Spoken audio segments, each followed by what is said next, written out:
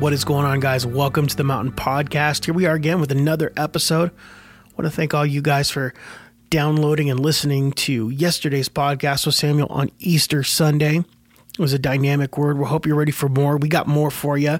This week, we had a very special guest come to the mountain and continue our Bond series. He's an amazing guy. He's a brother of mine, and he also shares the skeletal features of a giraffe.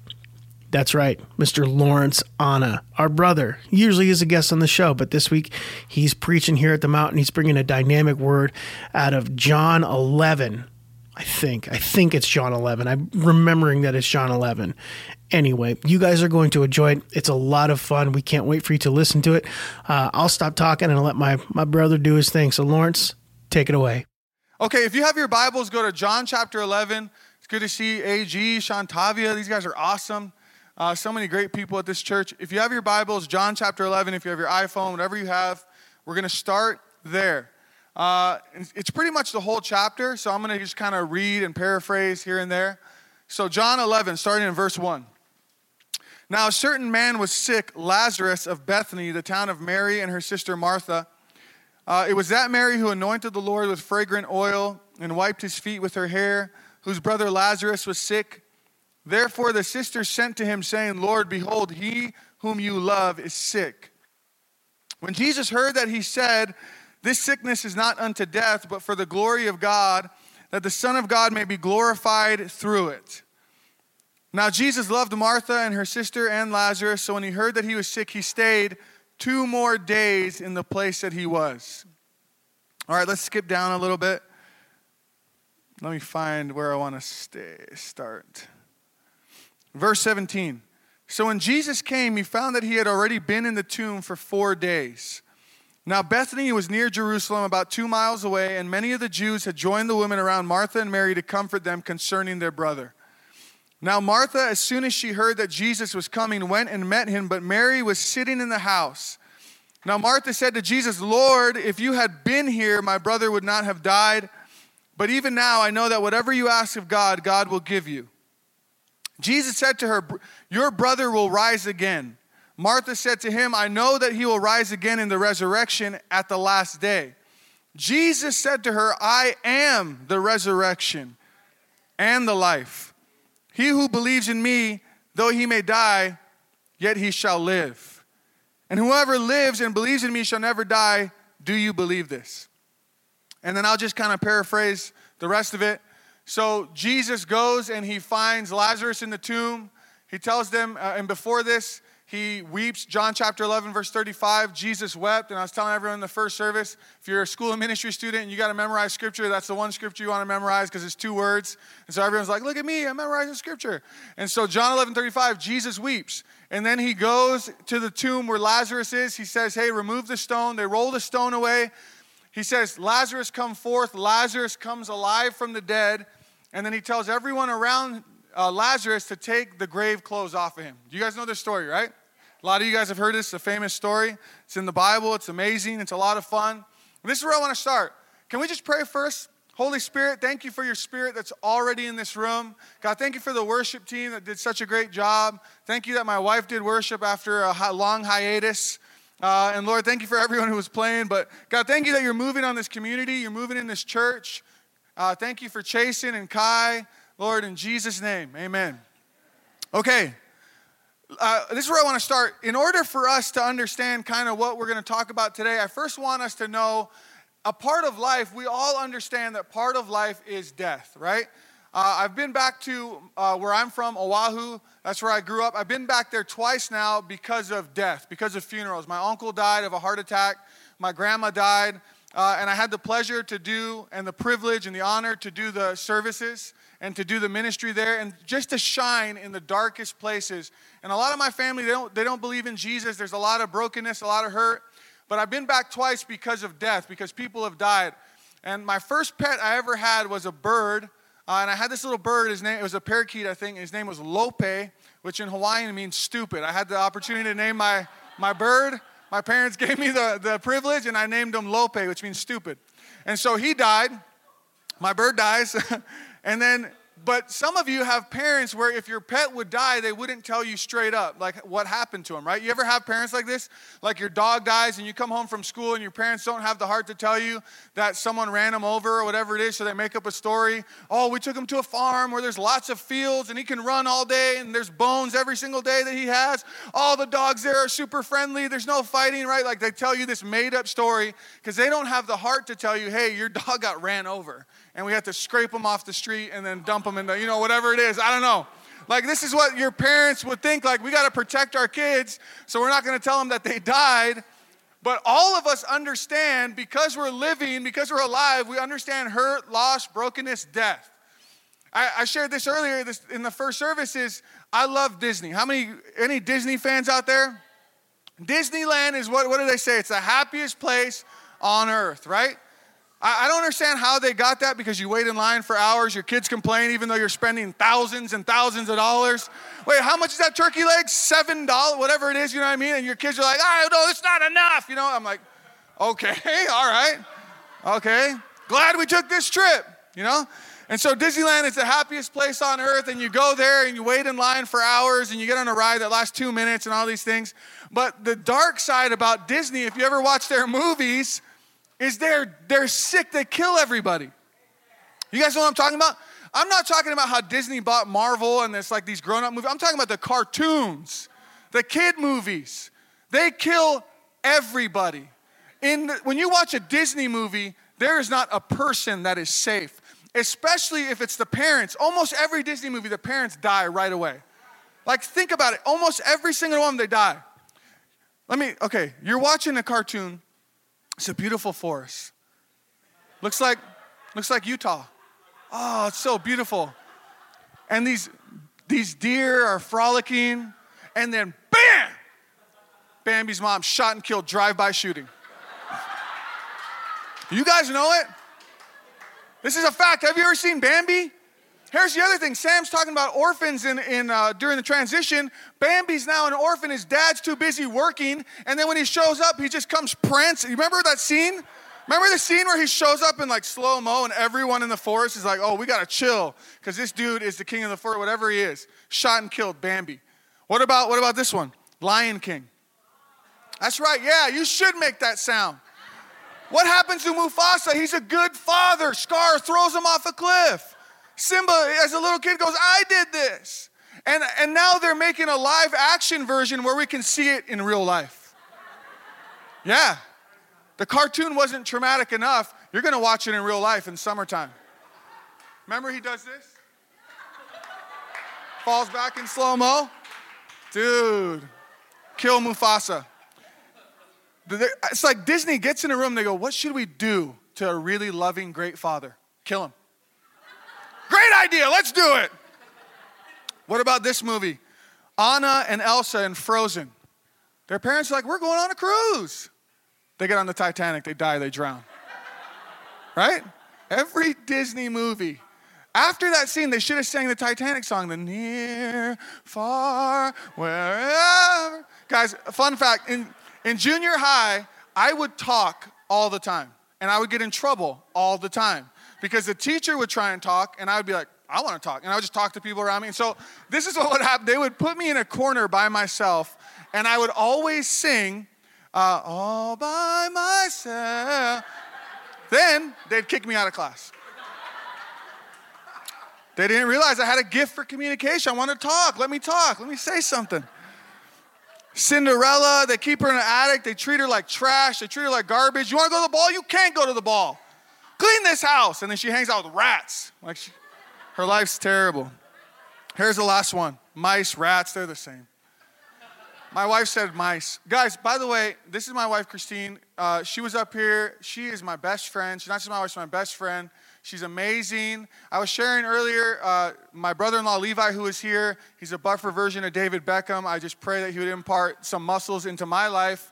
But he was here, he left, but he posted on his Instagram, Warren Buffett said something about the best thing you can do in life is to find someone better than you.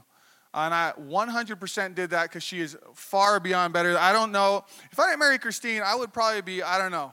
Where do you think I would be if I didn't marry you, babe? I'd be on the streets. I'd be dead. I'd be dead. I'd be all by myself. Don't want to be. Oh, get out of class, Lawrence. Okay.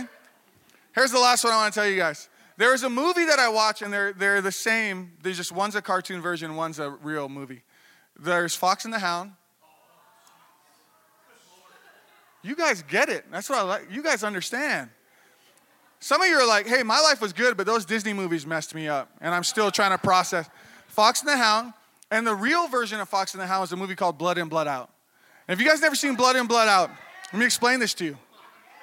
First off, do not watch Blood In, Blood Out. It is bad.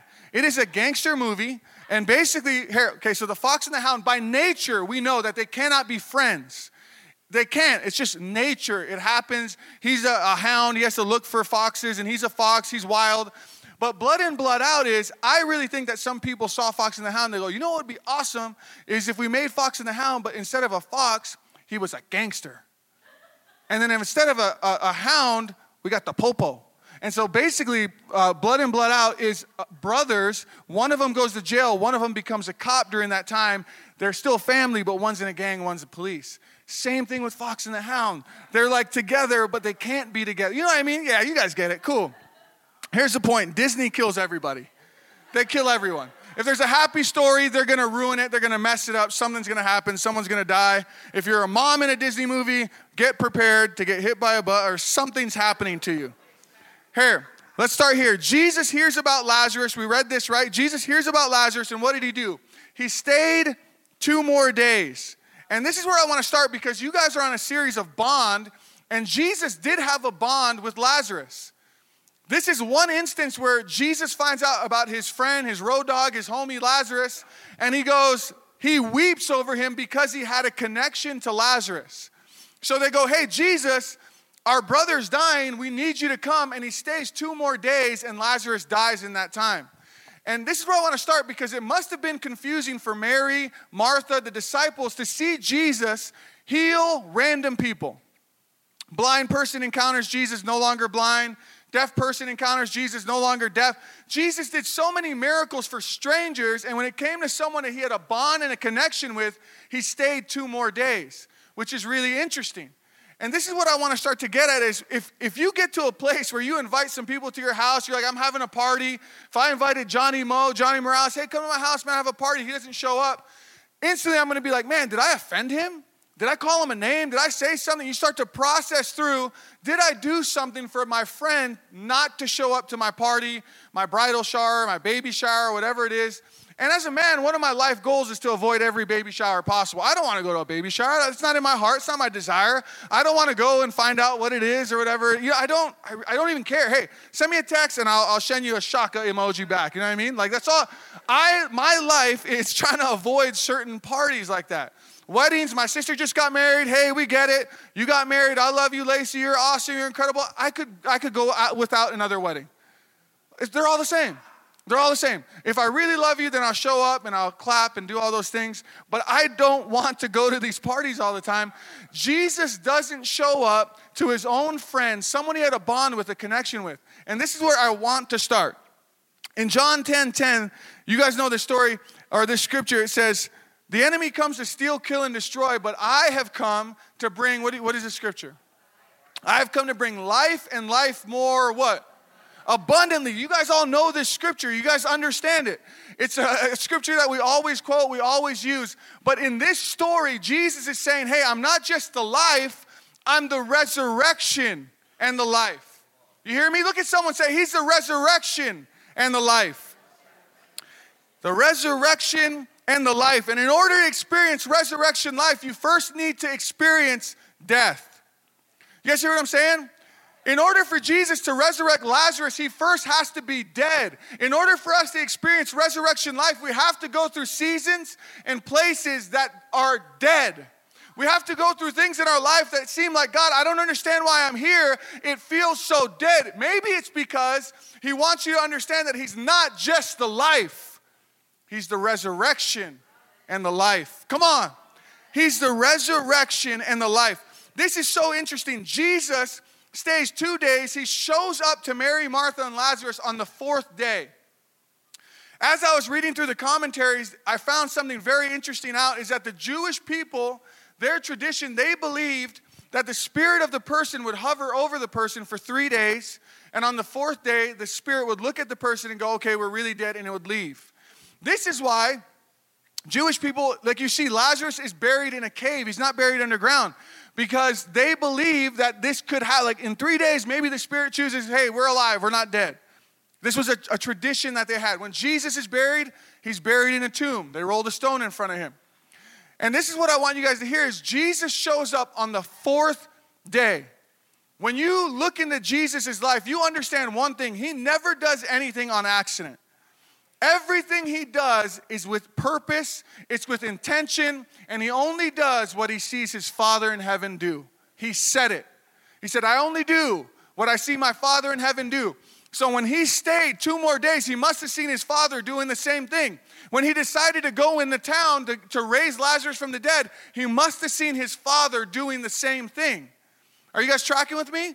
And he shows up on a day where in that tradition, it would have been the day where it was the most grief and the most sorrow. The 4th day. Jesus, they say it, both sisters, if you had just been here, our brother would still be alive. Jesus, if you had just showed up, our brother would still be alive. And he shows up in the day where it's the most hopeless, the most broken, the most sorrow. And can I tell you, that's the type of Jesus we serve. He shows up when you feel like you have no way out. Jesus shows up. When you feel the most hopeless, the most broken, the most messed up, that's when he shows up. That's what I love about Lord of the Rings. You guys ever watch Lord of the Rings? It is constantly scene after scene of outnumbered, no way you're getting out of here. We need a miracle to get out of the mines of Moria, wherever they're at. Jesus shows up and he sets them free, gets them out of every situation, every problem.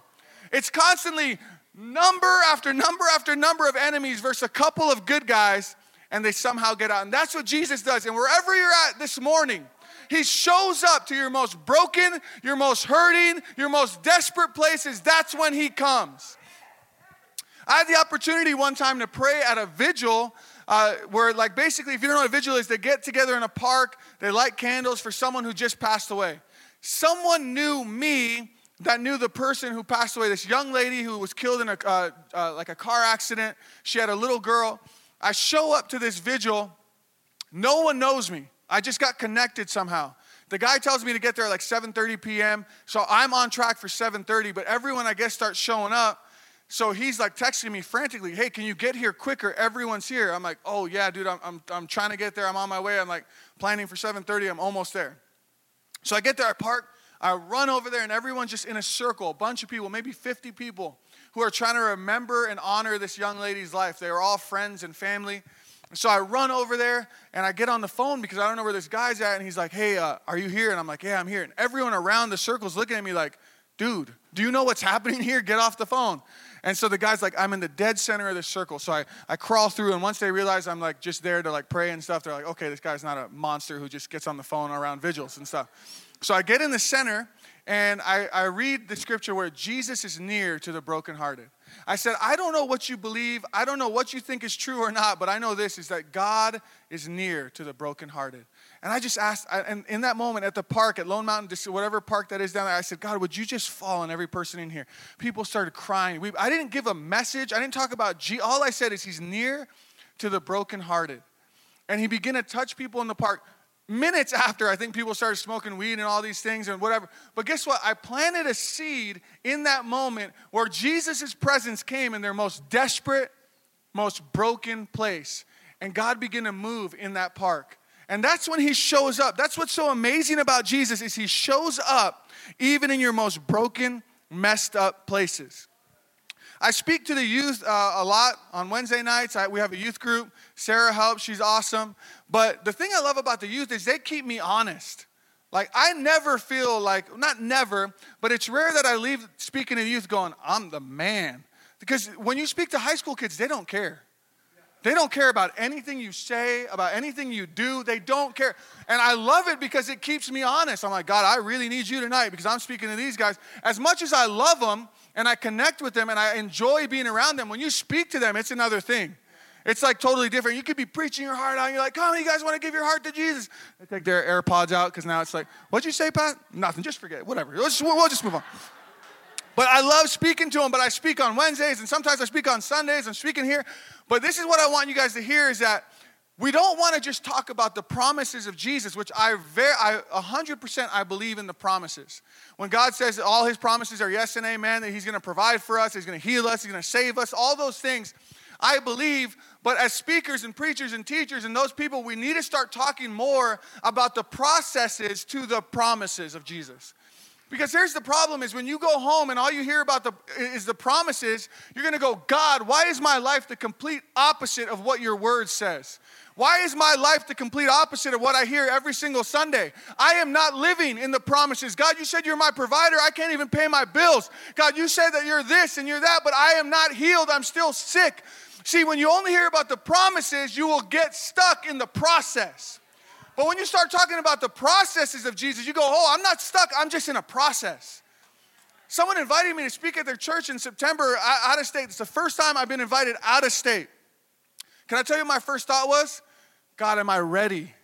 Have I been hidden enough? Have I been in a place of obscurity where nobody knows who I am? Have I been hidden enough?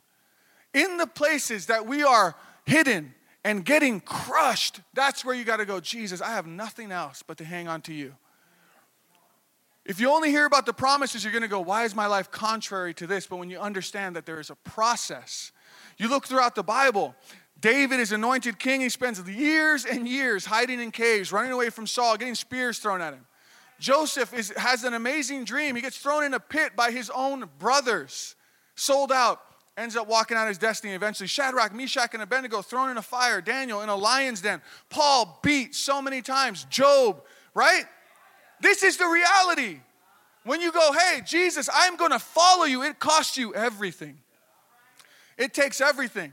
When I married my wife, I wasn't like, I'll marry you, babe, and we can hang out just on Monday. No, it was every single day. I want to be with you when my breath stinks, when my attitude stinks. I want to be with you and you only forever. And guess what? It's not just a promise. It's also a process to love my wife, for her to love me, for me to die every single day. So I don't understand what you're saying, babe, but I'm going to die more. And I'm not always good at it. Sometimes I'm really alive. No, I ain't doing that. Couple days later when I realize, okay, yeah, I got to figure this out, then I got to die. Jesus is doing something so incredible. He's doing something so amazing, but you got to understand you're in the process. And if you're not experiencing the full promise, maybe you're just in the process. And when you understand that, it should give you strength to move through to the promises. It's in the crushing places where you go, Jesus, I need you so much. If I don't have you, I'm not going to make it. And I shared this earlier in the first service. I don't know much about shooting bows and arrows. I've shot them a couple times, but I know if you put an arrow in a bow and you pull it a tiny bit, it'll just go whoop, right? If you pull it back further, it'll go further, right? That's like the gist of bows and arrows. I should write a book on it, I guess. Here's what bows and arrows do. But this is what I believe. Some of you guys are like, hey, I've taken steps forward with Jesus. I'm going to share a story about my dad in a little bit, and he was changed overnight. Paul and Saul to Paul, right? You guys know Saul on the way to Damascus, he encounters God. Overnight, he's different. But most people that I encounter in the church, they go, I really love Jesus, but I'm still hung up on some stuff. Most of the time, it's a process that we're walking through.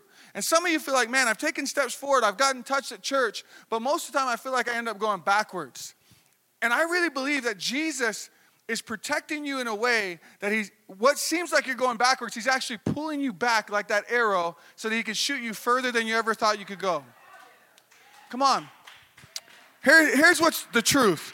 Here's the truth. Is your ability, your natural ability, it's without repentance. You have gifts no matter what happens. Like look at Kanye West or whoever these famous people are who are very talented. Their ability got them somewhere. That's just a fact. You have talents, you have abilities, and your ability is going to bring you somewhere. But what Jesus cares about is that you would grow the character to keep you there. And so in the crushing seasons, in the places where you feel obscure and you feel like nobody knows you, that's where you got to cling to Jesus and go, when you're getting squeezed, the good things are coming out. The bad, oh man, I struggle with anger. I got to figure this out so that when I get pushed out, when I get sent out, when I get launched, I have the character to remain there. Jesus doesn't just care that you would bear fruit. He cares that you would bear fruit that remains. I'm not perfect, guys. I'm not telling you something that I'm like, hey, listen to me. I want you to know what I know. I want you guys to hear what I'm learning. This is what I'm learning, is that Jesus, when he shows up, that he's the life, but he's also the resurrection and the life. And when he shows up, when you understand the process is that you're not going backwards, you're actually getting launched for him to do something incredible in your life. So enjoy the times where no one knows your name. Enjoy the times where you're hidden. Enjoy the times where you're struggling to figure things out. Enjoy those times, because when you can find Jesus in those times, when you get launched to the place you're supposed to go, you're going to remain. You're going to have the character to sustain you. Here's the next thing. I believe that Jesus is rolling the stone away. I started getting this message like a few weeks ago in my devotions. I just, like, something hit me in a way that it never hit me before in this story.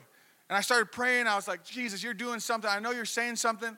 And so I was at church like a week or so after I started getting this message on a Sunday morning.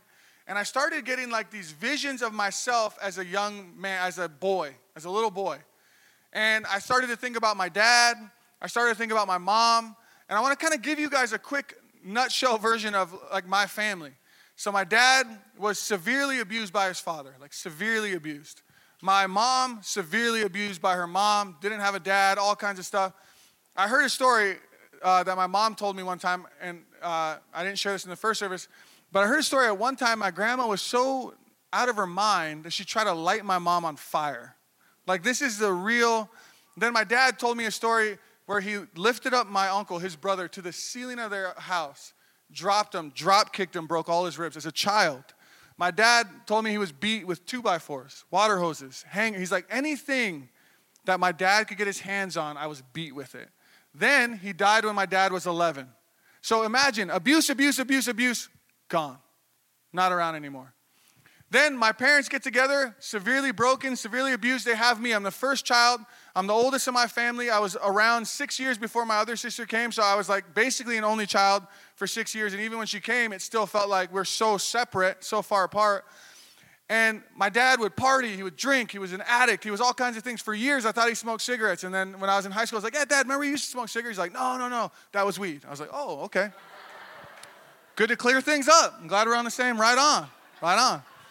So he tells me that and all this stuff. And I remember this story, and I told the guys earlier, I remember this story. My dad, my uncles, his friends, they would all come to my house. They would party, they would drink, they would eat raw fish. What you do in Hawaii? You don't wear T-shirts if you're a guy in Hawaii also.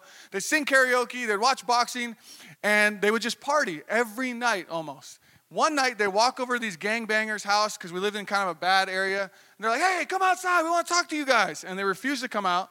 And my dad goes, I want you guys to know something. There's a new sheriff in town. That's what he told him. It's like a movie. My neighbor behind me was stabbed 9 times to death. Like, this is where I grew up. It was crazy. And as a boy, on Sunday morning, I'm getting these flashes of, man, I don't know if I realized how bad it was when I was growing up. And I'm thinking about this on that Sunday morning and thinking about guys riding their bikes past our apartment and like nodding to my dad. Like it was almost like he was a mob boss. It was weird. It was really weird. 9 years old. My mom and I would go to church all the time by ourselves. When I was 9 years old, my dad goes, I'm going to church with you guys. First time ever. He was super high functioning addict. He would show up to work every day at 5, 3 o'clock in the morning. He still does the same thing. He's a monster of a man. He still does the same thing. And he goes, I'm going to church with you guys when I was 9 years old. I run into the cafeteria. We had church in this cafeteria in this one of these schools. We'd set up every morning. We'd tear down every morning. And I run in because I'm playing with my friends, and I see all these people surrounding my dad, and he has one hand raised and a tear dripping down his eyes. And that day, he gave his life to Jesus Christ. And this is what I want you guys to hear, is the years of abuse, of brokenness, for him, for my mom. Jesus showed up that morning, and he rolled the stone away. And on Sunday morning, that's what I felt in the service. I felt, Jesus, you're still rolling the stone away. And here's the problem with religion is when you come to the church and you're just so used to religion and you miss out that there's an actual Jesus in this room who goes, when I show up, I can roll the stone away. And all your addiction and all your brokenness and all your depression and all your anxiety, I can move it away. Religion doesn't do that. Jesus does that. And when you connect to him and he begins to move the stone away, my kids are different because my dad gave his heart to Jesus, and someone who was an addict, who was broken, who was angry, who walked down the street and said, there's a new sheriff in town, gave his life to Jesus, and overnight he was different. Come on. I understand that's not most people's story. I understand that it might take you time. It might take you years before you get to where Jesus is taking you. But this morning, if you let him, he can move the stone away. What happens if we stop playing church and we come here because we have to, or we come here because, I don't know, I just want to be a part of it. No, what happens if you go, Jesus, take every part of me, touch every part of my heart. Take my brokenness and change me. Take my bitterness and change me. I want to tell you guys this is, in film writing and screenwriting, there's something that's known as writing is rewriting. And if you don't know what it is, I'm going to explain it to you. Most writers say this, is that they can't even write a script unless they know that the first draft is garbage, basically. Basically, they get an idea and they go, I'm not writing a masterpiece on my first draft, I'm just getting it out. And then there's revision after revision after revision after revision until the first draft is something that you can go, hey, we got something here. That's what most screenwriters, script writers believe, is that the first draft is just trash. And in the Bible, in Hebrews, it says that Jesus is the author and the perfecter of our faith. And this is what I want you guys to hear this morning. No matter where you started, there is someone who's been writing the narrative of your life, who has been writing the script of your life. And this is what he does. As the author, he rewrites. So your first draft might be trash. Your first part of your life might be garbage. You might have been abused. You might have been beat. You might have been whatever. Fill in the blank. But when Jesus shows up, your narrative can change. Because writing is rewriting. And that's what Jesus is in the business of doing. Oh, you started this way? Think about it. Every person who shows up to Jesus, they show up blind, they leave being able to see. They show up dead, they leave alive. They show up deaf, they leave being able to hear. They show up lame, they leave being able to walk. The adulterous woman shows up in adultery and she leaves going and sinning no more. When you encounter him, you are different. The narrative changes. That's amazing. It's incredible. That's the type of Jesus we serve, is that when you meet him, your story changes. Lazarus' story should have been, Lazarus died, fade to black, the movie's over. But then Jesus showed up, and the whole story changed. Do you know, when he went there, it was a dangerous time. Even his disciples go, Jesus, are you going to go back there? Last time you were there, they wanted to stone you. He goes, no, we got to go back there. And when he raised Lazarus from the dead, it was the very thing that propelled him to go to the cross. Because the testimony of Lazarus was too powerful for people to keep quiet. Jesus shows up in the most broken, hard time, and Lazarus comes back to life. When it should have been fade to black, it was, but then Jesus showed up. And every one of you in here, no matter where you're at, no matter what you've been through, if you can understand that Jesus is rewriting your final draft, your second version, your third version can be way better than the first draft. Well, that's going to do it for us today here on the Mountain Podcast. If you haven't already, make sure that you rate and review, subscribe, get your friends to subscribe. Go back and listen to some of our other old content. We want you guys to have the best of the best. We want to thank all 7,000 plus people that have listened or downloaded the show all around the world. Your thoughts and your hearts are totally with us. We appreciate everything that you're doing to help this podcast spread and get people exactly what they need for the week. So we want to thank you so much. Tomorrow, hopefully we'll have a discussion ready for you guys with Sam and myself. But in the meantime, we hope you enjoy the rest of your day and the rest of your week. For the Mountain Podcast, my name is Donovan, and we'll talk to you guys later.